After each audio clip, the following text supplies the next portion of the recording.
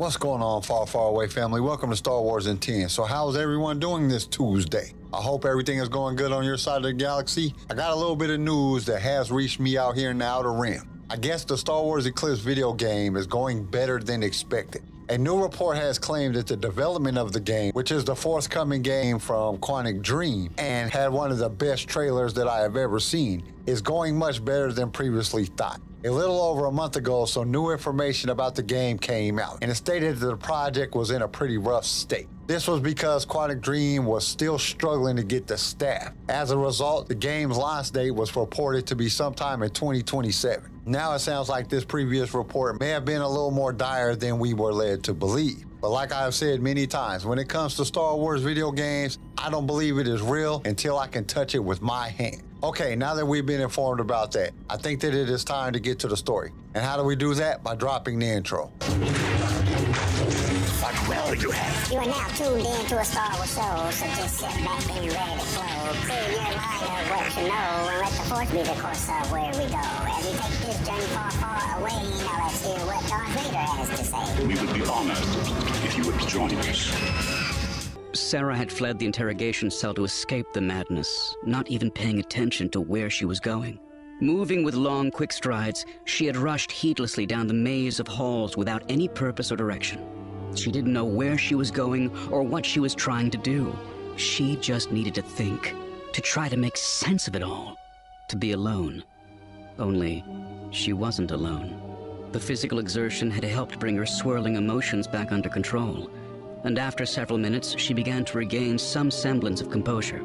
The tears stopped and her pace slowed.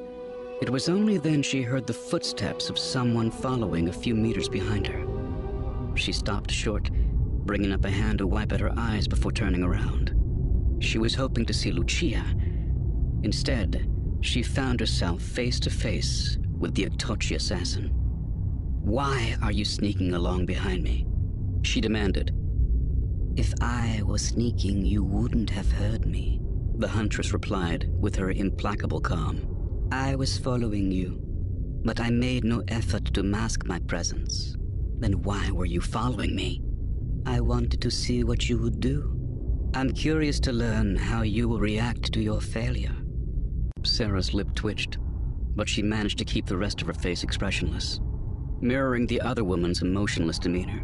There was no point in denying what had happened. The Itochi had witnessed the entire exchange, but the princess wasn't willing to admit defeat. "I will pick myself up from failure and try again," she declared. "Next time I speak with him, I'll be ready for his tricks." "There won't be a next time," the huntress replied. "You had him in your power. His very life was in your hands, but you chose to let him live. And now it is too late. His fate and his future have slipped through your grasp. You are powerless once again." The words were spoken without spite or malice, which made them sting all the more. Sarah realized there was something evil about this woman. She wasn't just a hired assassin. She used her ability to sense the future so she could spread suffering and death. "I don't want you here anymore," Sarah told her, her voice firm. "Your job is done, and you've already been paid, so go."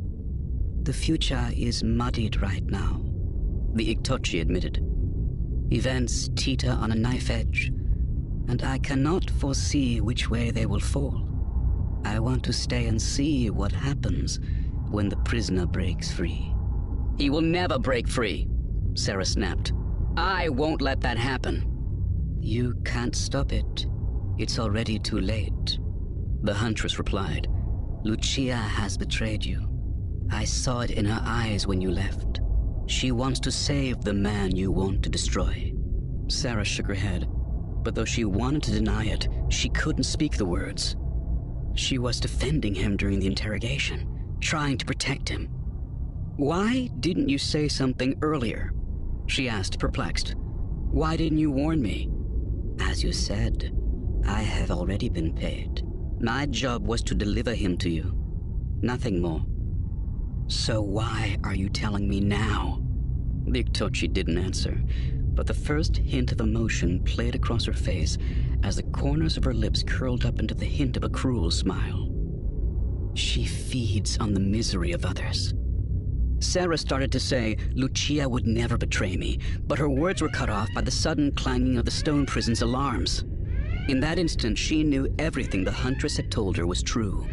The prisoner had broken free, and Lucia had helped him. "No!" Sarah shouted, clasping her head in her hands, as for the second time today, her world came crashing down around her. "No!" The Itochi was grinning now, transforming the tattoos on her lower lip into fangs. "No!" The princess shouted again, her voice rising up over the alarms. "He can't escape. Not now. Not after everything that's happened. No!" Sarah turned and fled down one of the nearby corridors, a last desperate plan forming in her mind. As soon as Lucia was out of sight of the guards watching Des, she broke into a brisk jog. She knew she didn't have much time before he escaped, and she needed to find the princess before that happened. But figuring out where Sarah had gone was no easy matter. Dozens of passages branched off from the main corridor on either side, leading to other cell blocks in the wing, or to completely new areas of the dungeon complex. Fortunately, only a small section of the stone prison had been reopened. Most of the halls Lucia passed were still dark and deserted. She didn't think the princess would have gone down any of these. Even so, there was a lot of area to cover. She had started with the administrative office for the maximum security wing, only to find it empty.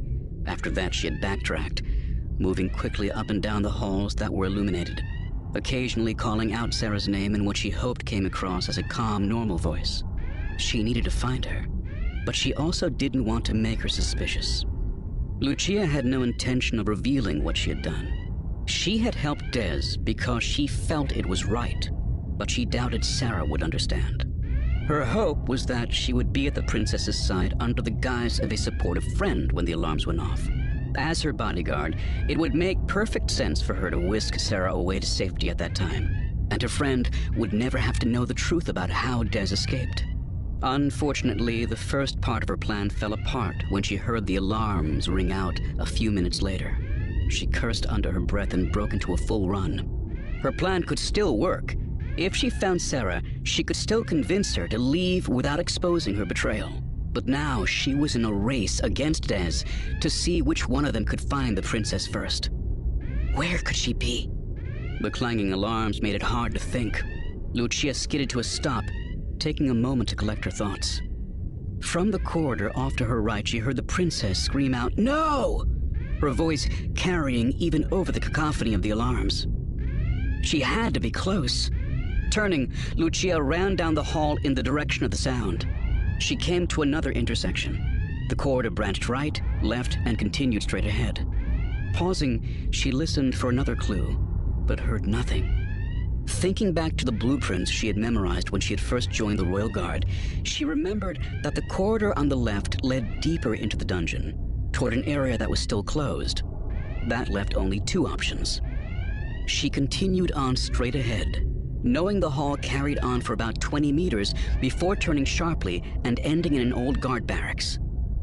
The room was on the same power grid as the maximum security wing, so it would be illuminated. But it wasn't being used. The hired mercenaries had been given lodging in the barracks on the other side of the wing.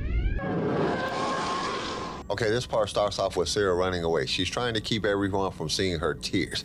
As she went down some other passages, she hears someone following her. When she turns to see who it was, she was shocked to see the huntress. She thought it would be Lucia. This is when the huntress straight up snitches on Lucia, which is so messed up. But from what this part describes, she is conniving like that. This is when the alarm goes off and Sarah knows everything that the huntress has said is true. And I think that's it for this part. Join us tomorrow to see what happens next. We hope to see you there. Thank you for listening to Star Wars Intent. Tune in next time for more Star Wars adventures. If you would like to listen to other episodes of the show, you can follow us on all major podcast directories. If you enjoyed the show, we would really appreciate a 5-star review. Once again, thank you for listening, and may the Force be with you. Star Wars Intent was created by Kenai Shed and is distributed by Swaycast Network. This show was produced by Pigfield Media. Sound designed by Theodore Thompson. Research by Leslie Schneider. I am your host, Kyle, and we will see you next time in a galaxy far, far away.